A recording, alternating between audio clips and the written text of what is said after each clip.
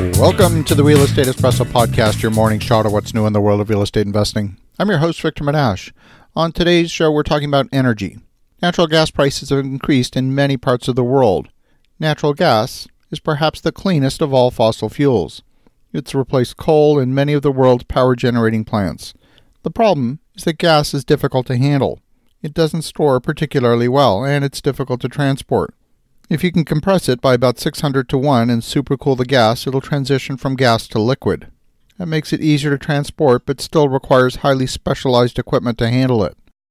Lower pressure pipelines have been known to rupture, causing leaks, including the most recent one in the Gulf of Mexico, where Mexican company Pemex had a problem next to a production platform. The problem of transporting natural gas from the wellhead to the point of consumption creates massive global price fluctuations. The closer you are to the wellhead, the lower the price. You've got much more gas available than you can possibly consume at the point of production. Places in the world where natural gas is nearly non-existent have to import. Spain is a good example. It gets some of its gas via pipeline from Algeria, and much of Spain's power-generating capacity is coming from natural gas, increasingly shipped from the United States. Only 2 months ago, spot prices in the U.S. were $2.80 per MMBTU. And in the past 60 days, prices have risen 32% in the U.S. to $3.60 per MMBTU. By comparison, prices in Spain for that exact same commodity are over $10. The European average price for gas is $8.90, and some parts of the world are paying up to $16 per MMBTU.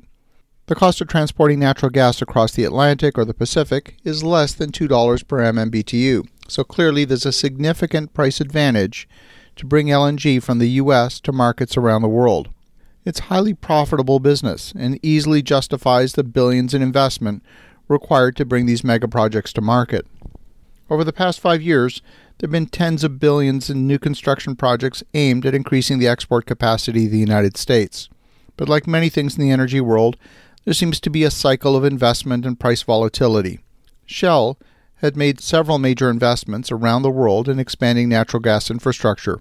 This includes a major project in Australia. When the pandemic hit and prices remained low, Shell took a major write-down in their investment in LNG. They exited their project in Australia, and they exited one project in the United States. But there's an inescapable truth. Every unit of economic output requires an equivalent unit in energy consumption. These two are highly linked. If you drew a graph of these two curves, held them up against the light, they would track almost perfectly. As a result, a major new liquefied natural gas project is finally getting underway after several years of planning and approvals. The Driftwood facility just signed their ground lease and is starting site development. And when this project is complete, it will produce 27 million metric tons of export capacity from the United States. This will virtually double the export capacity of the country. The huge spread between the spot price in Lake Charles, Louisiana, and Spain is what drives the business case for these multi-billion-dollar plants. But of course, it's not just about Spain. We're talking about France, India, Korea, China, Thailand, Vietnam, just to name a few. This one plant is going to bring about 6,500 construction jobs to the local economy for the next several years, and eventually about 600 direct permanent jobs and several thousand spin-off jobs. This, all in a community that's been ravaged by 2 hurricanes and has an acute shortage of housing.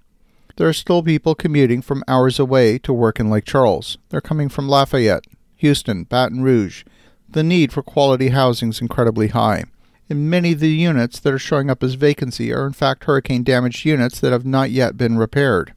And if you've been following me for a while, you'll know that we've been invested in Lake Charles for some time, and for many of the reasons that I've just described. This market exists because it's a gateway for natural gas to the world. And when we invest in a specific deal, it's not because it's a good deal. We take the time to understand the underlying market fundamentals, the fundamentals that are needed to support long-term growth of employment in the market. This city of about 200,000 is just one of those places. But in the real world, local market forces can be difficult to predict in the short term. We saw a pullback in new construction in 2019 and 2020. That meant that some of our investments in the market saw a temporary drop in occupancy. Things went sideways.